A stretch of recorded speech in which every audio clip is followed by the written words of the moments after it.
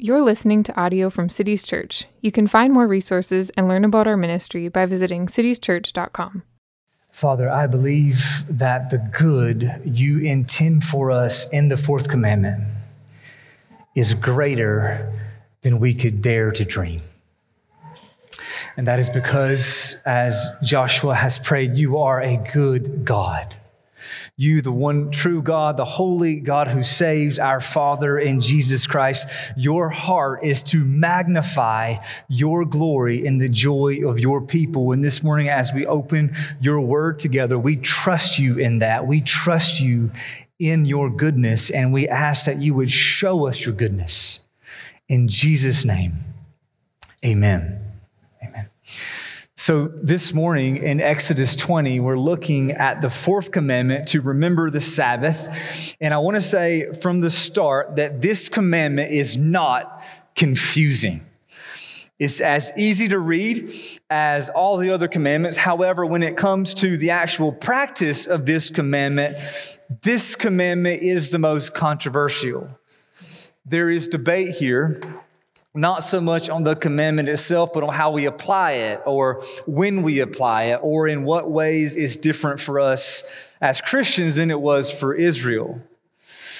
And just to be clear, so you know, this is the only commandment of the 10 where we do this. All the other commandments have straightforward application, but the Sabbath commandment, which is the longest commandment and which has rationale included with it, this is the commandment we're less sure about, and therefore it's the commandment we're most likely to ignore. Like, I think we tend to assume that God doesn't really expect us to remember the Sabbath like he expects us not to murder. Does he? We treat the Sabbath differently than the other 9 commandments, and I think it's less because each one is fully convinced in his own mind by conviction, and I think it's more because we just don't really understand it.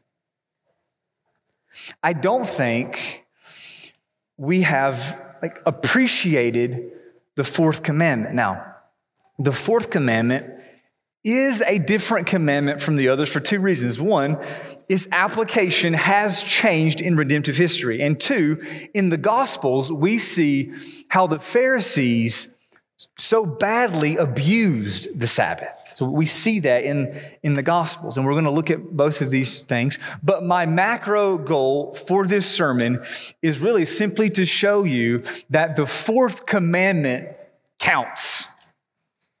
I want you to know it matters. The fourth commandment matters, and we should not ignore it.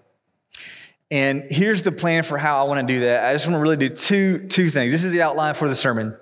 Number 1, what is the Sabbath? And then over here, number 2, how do we remember it? What is the Sabbath, and how do we remember it? Okay, it's simple. All right, simple. All right, over here, what is the Sabbath? Now, I have a little statement definition that I want to give you, but I don't want to start there. I want us to get there more inductively, okay? So look at verse 8 again. I want you to hear the command in verse 8. Verse 8, remember the Sabbath to keep it holy. Now notice that the Sabbath itself is not the command, but the command is to remember the Sabbath. Which means that the Sabbath is already a thing. And we know this, we've seen this. The Sabbath has been a thing a long time before we get to Exodus 20. It goes all the way back to Genesis 2 in the act of creation. So just listen to Genesis chapter 2. This is verses 1 to 3. Genesis 2. Thus the heavens and the earth were finished, and all the host of them. And on the seventh day, God finished his work that he had done, and he rested on the seventh day from all his work that he had done. So God blessed the seventh day and made it holy, because on it, God rested from all his work that he had done in creation. So the seventh day is blessed by God and set apart as holy because it was on the seventh day that God rested from his creation work. We saw this a long time ago in Genesis chapter 2. Now, the word for rest in Genesis 2:2, it's the Hebrew word Shabbat, which gets transliterated in English as Sabbath. So the meaning of Sabbath literally is to stop or to rest.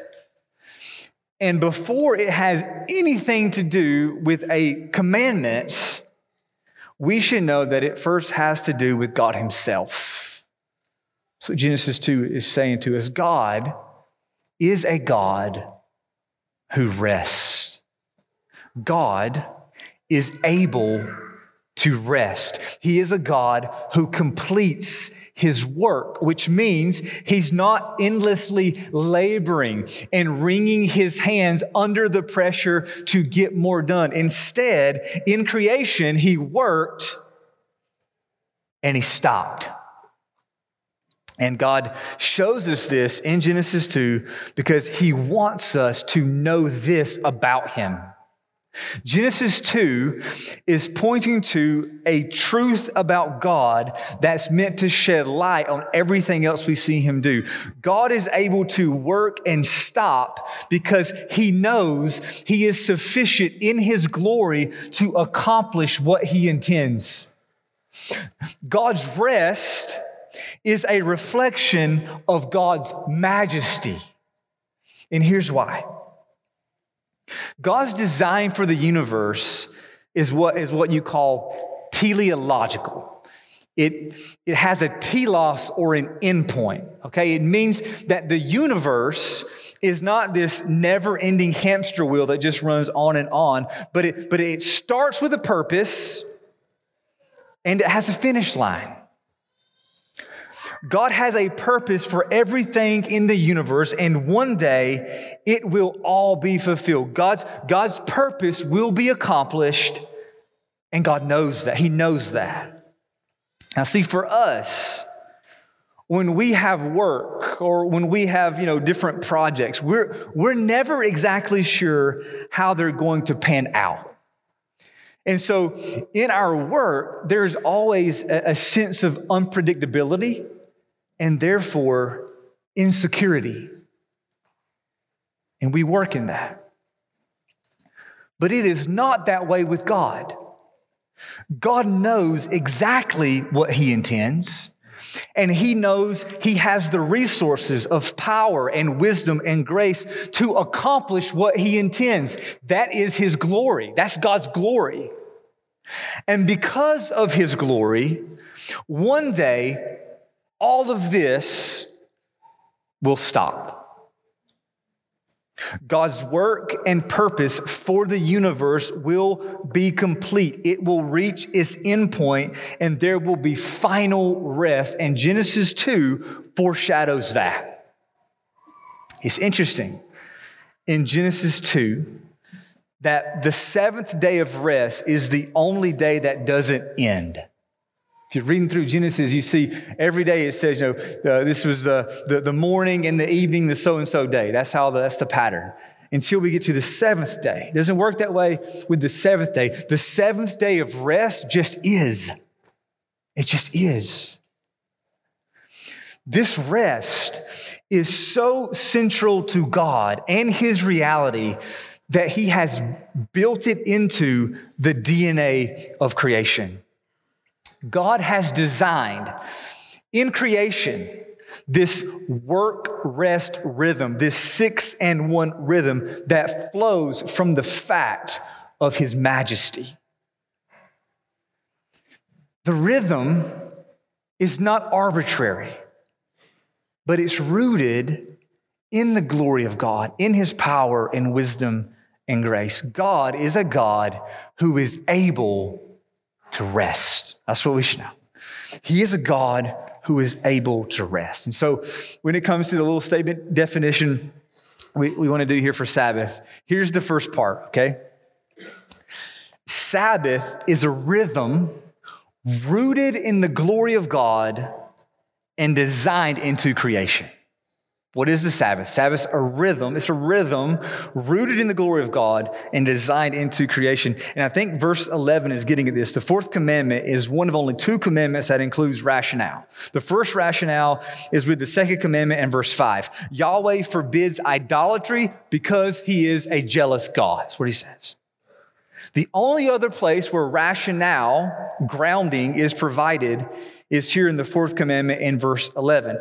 Why should Israel remember the Sabbath? Verse 11, because in 6 days, Yahweh made heaven and earth, the sea, and all that is in them, and rested on the seventh day. Therefore, Yahweh blessed the Sabbath day and made it holy. Again, the fourth commandment doesn't make Sabbath a thing. It's already been a thing since Genesis chapter 2.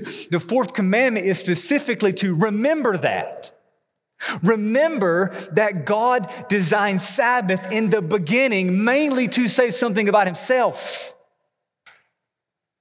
One more example of Sabbath pre-existing the Ten Commandments is in Exodus 16. And we've seen this. This is when God sent manna from heaven to feed the people of Israel. He gave them instructions for how they're to gather the manna. You remember, in the instructions, he gave a 6-in-1 rhythm. Moses told the people of Israel they could gather all the manna they wanted for 6 days. But on the seventh day, they were not to gather any, because the seventh day is a day of solemn rest, a holy Sabbath to Yahweh. That's Exodus 16, verse 23. So Moses uses the word Sabbath here just like he does in Genesis 2. And this is before God gave any laws. Even before the law, before we get to Mount Sinai, God still expected Israel to appreciate the Sabbath because the Sabbath is built into creation. It's in the DNA of creation. And God he knew that Israel would have a hard time with this because of their sinfulness. And so in Exodus 20, he has to mandate the Sabbath just like he has to mandate only worshiping him. God has to spell out his will for his people, and obedience to his will is not going to look like what everybody else is doing. This is absolutely in view with the Ten Commandments, starting with the first commandment to have no other gods.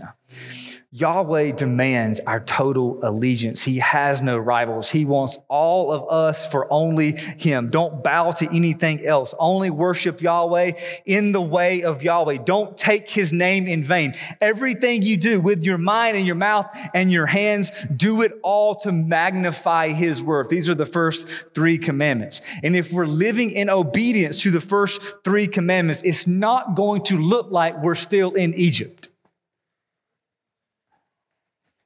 It will look nothing like Egypt. In fact, it will be the exact opposite of Egypt.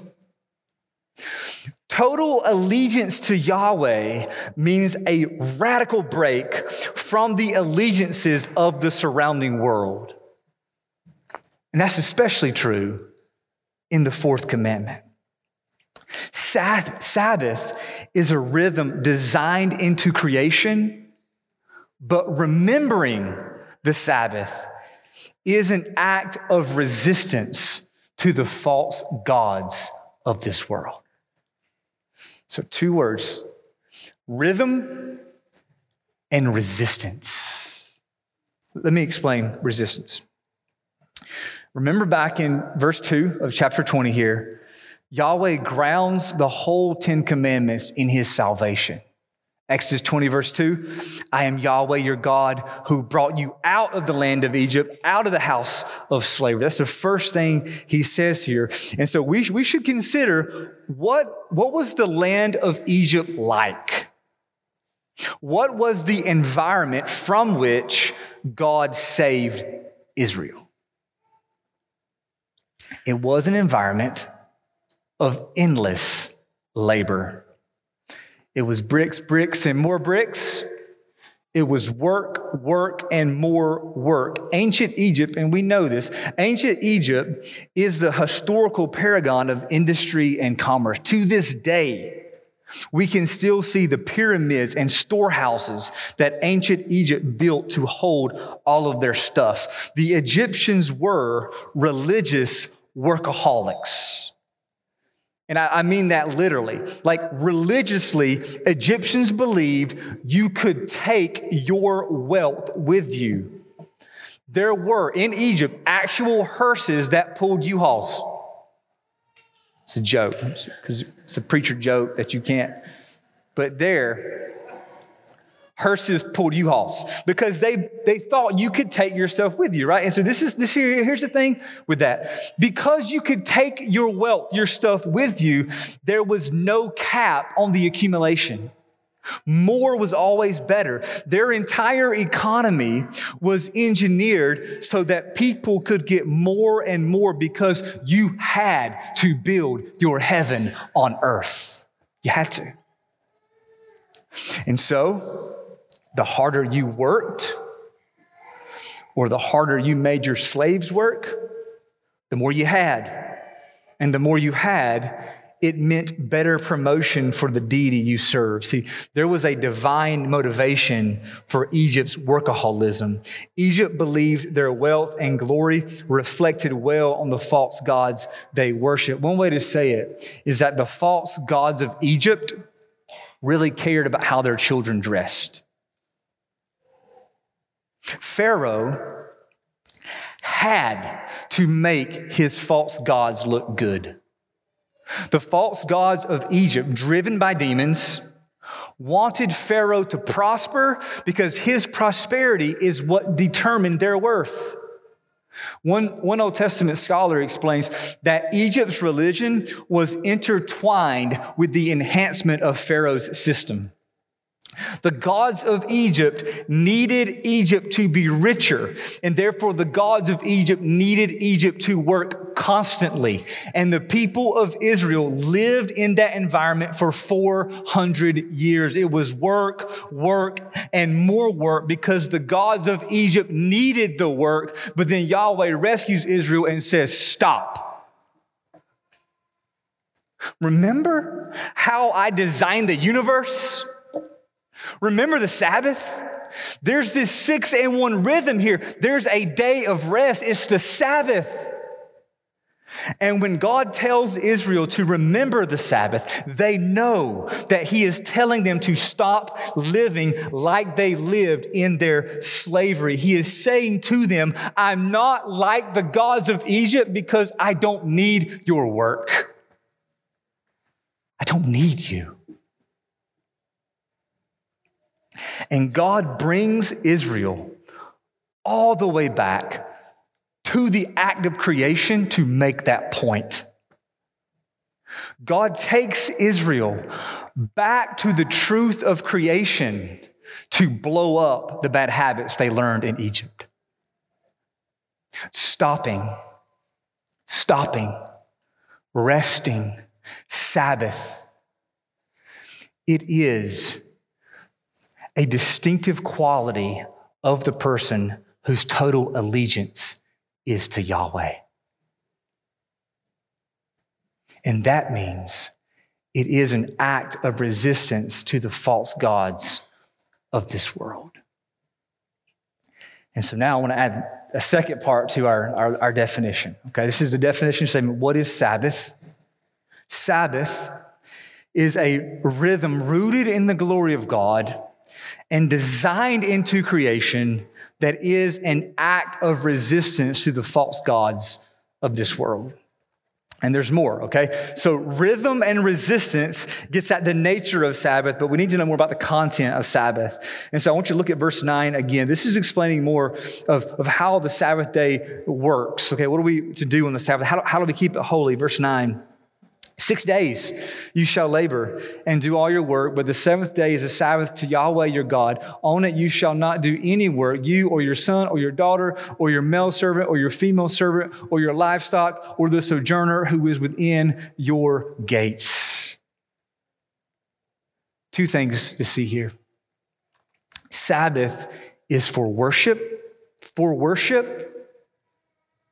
and it's for actual rest, which means stopped work. And the two go together. In verse 10, notice the language here. The seventh day is a Sabbath to Yahweh your God. This means that remembering the Sabbath is always directed Godward, okay? This is worship. Then also, on this holy day, you shall not do any work. And not just you, but you can't have people working for you. You can't have people working under you. Kids, no homework on Sundays. Okay? This is the rest part, okay? You stop work. You stop work, and this has an aspect of justice to it, okay? I think justice is in view when Moses repeats the fourth commandment in Deuteronomy 5. And this actually becomes a theme that we see on the Sabbath in the prophets. And we don't have time to go there, but in places like Ezekiel 22 and Isaiah 56 and Amos 8, remembering the Sabbath means mercy for the vulnerable. Mercy. And we already see this in Exodus, because just a few pages over, Moses repeats the Sabbath command in Exodus 23, verse 12. And there he says, it's so that everyone, including the least, may be refreshed. That's a purpose statement. Refreshment is what's supposed to happen on Sabbath. So Sabbath is this rhythm and resistance for worship and rest that results in refreshment. So I want to put it all together, okay? This is I'm trying to answer what is the Sabbath. Here it is. Sabbath is a rhythm rooted in the glory of God, designed into creation. That is an act of resistance to the false gods of this world for the purpose of stopping work and worshiping God and thereby being refreshed. That's the definition. So then, how does this look? How does this look? It looks like Jesus walking into a synagogue in Mark 3 and saying to a man with a withered hand, stretch out your hand. And the man with the withered hand stretches out his withered hand, and his withered hand is restored. Looks like that. And the Pharisees thought Jesus was violating the Sabbath when he did this. It's one of those few places in the Gospels where we see Jesus get angry. And in Mark 3:5, this is what Jesus does. It says, Mark says that he looked around at the Pharisees with anger, grieved at their hardness of heart. Jesus was angry and grieved by how badly the Pharisees got the Sabbath wrong. And so he had to teach them that the Sabbath was made for man, not man for the Sabbath. Don't manipulate the Sabbath. Don't abuse the Sabbath that goes all the way back to Genesis 2. It's important for us to see in the Gospels that Jesus does not abolish the Sabbath. Jesus explains the Sabbath because Jesus is Lord of the Sabbath. And his explanation is not Mosaic-y. It's creation-y. I made those words up. It's not Mosaic-y. It's creation-y. That's how he explains it. The Sabbath is not a law to burden us.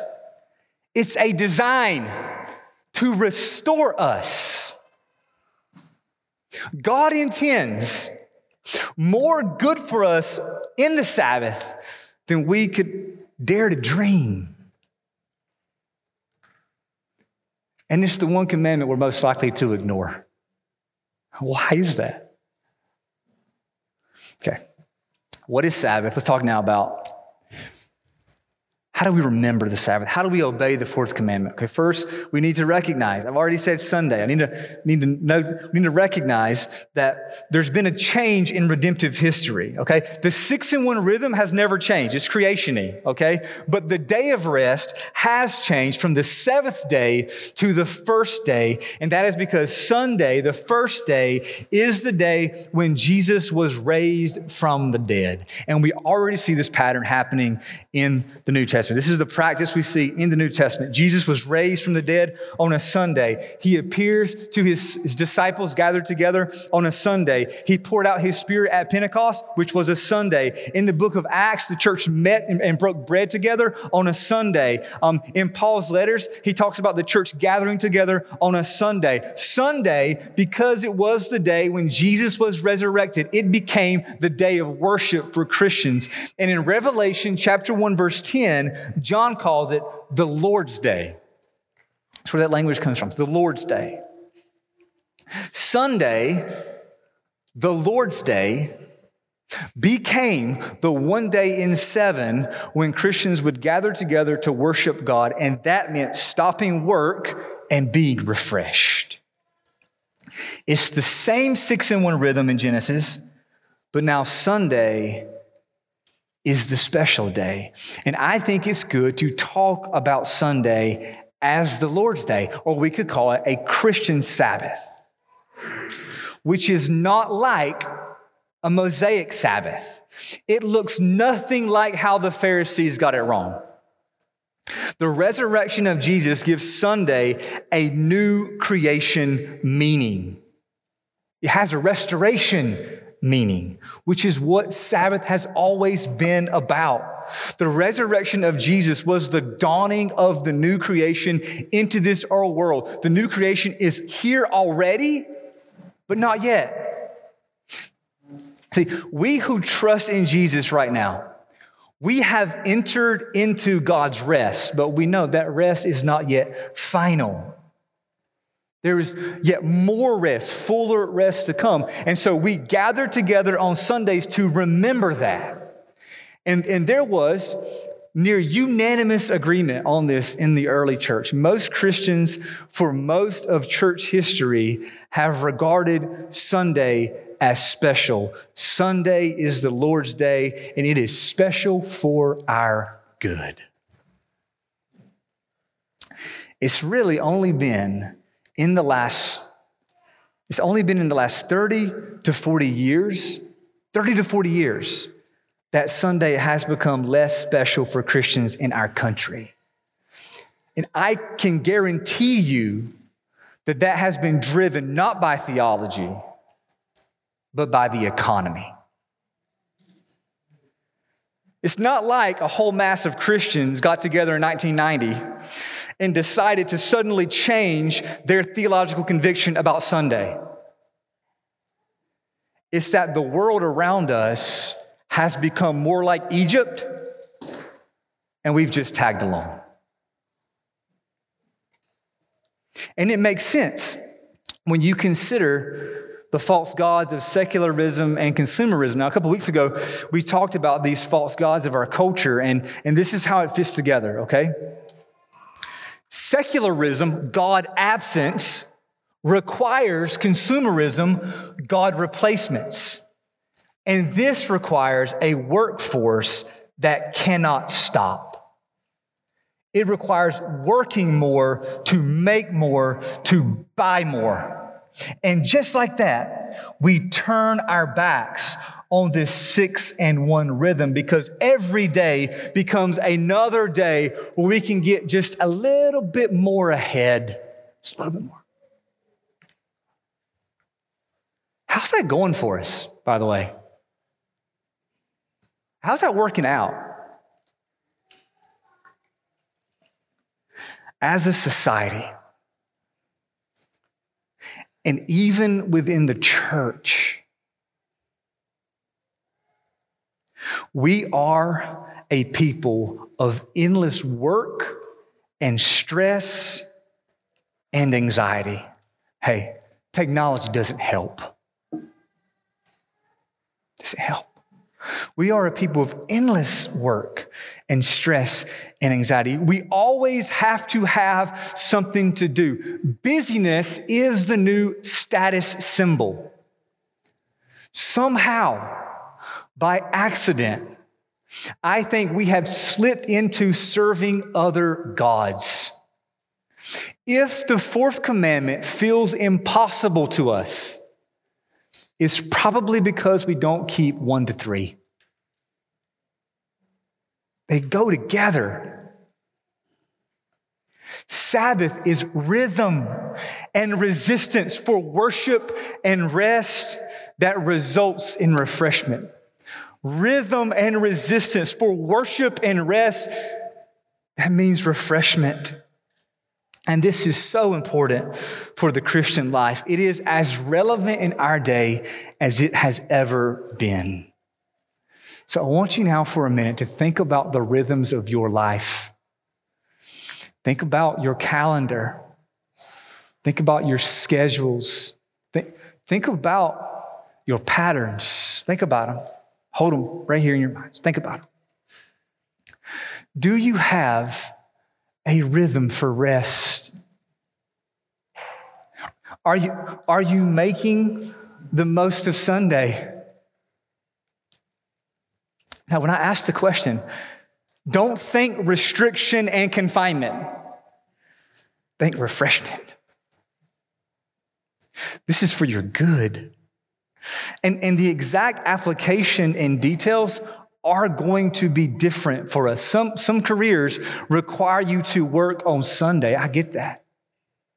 We are not under Mosaic law. We are not under Mosaic stipulation and sanctions. Obeying the fourth commandment most basically means that you have a rest rhythm for worshiping God that refreshes your soul.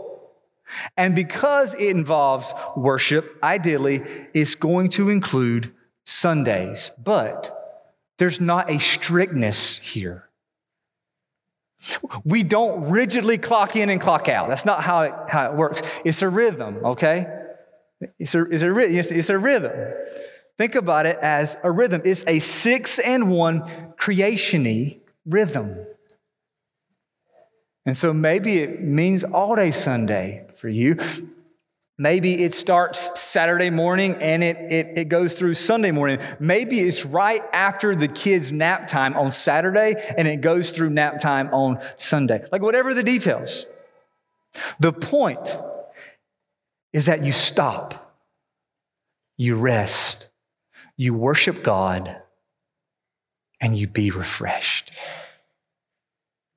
Jesus wants your soul to be refreshed. And this is something I want so badly to grow in. I think all of us have room to grow here. Here's the thing, I think we should all feel more refreshed than we do. We should feel refreshed more often than we do. Remember what Jesus says in Matthew 11, verse 28? Come to me. This is the Jesus you worship. This is the Jesus we worship. Come to me, all who labor and are heavy laden, and I will give you rest. Take my yoke upon you and learn from me, for I am gentle and lowly in heart, and you will find rest for your souls. Jesus says that if we come to him, he will give us rest for our souls. And there's a spiritual aspect to this. When we stop our works for self-righteousness and we trust God, we enter into God's rest. Hebrews 4 talks about that. There is a spiritual aspect to rest, but it's also more than that. Jesus talks about rest as an actual experience. It's a felt reality that one day we're going to know more fully, but we get a foretaste of it now. Jesus says, rest for your souls now. He says, if you come to him, he will give you rest. Do you believe Jesus when he says that? Do you believe Jesus really means that he can give your soul rest? And if so, is your soul restful? Is your soul restful? I'm going to say something here that might sound challenging, but it's something that I want us to consider. If we have believed in Jesus, if by faith we have stopped our works and entered God's rest, if we have come to Jesus, but our hearts are never restful, we have to conclude that either Jesus doesn't really mean what he says in Matthew 11, or maybe we are not following him like he calls us to.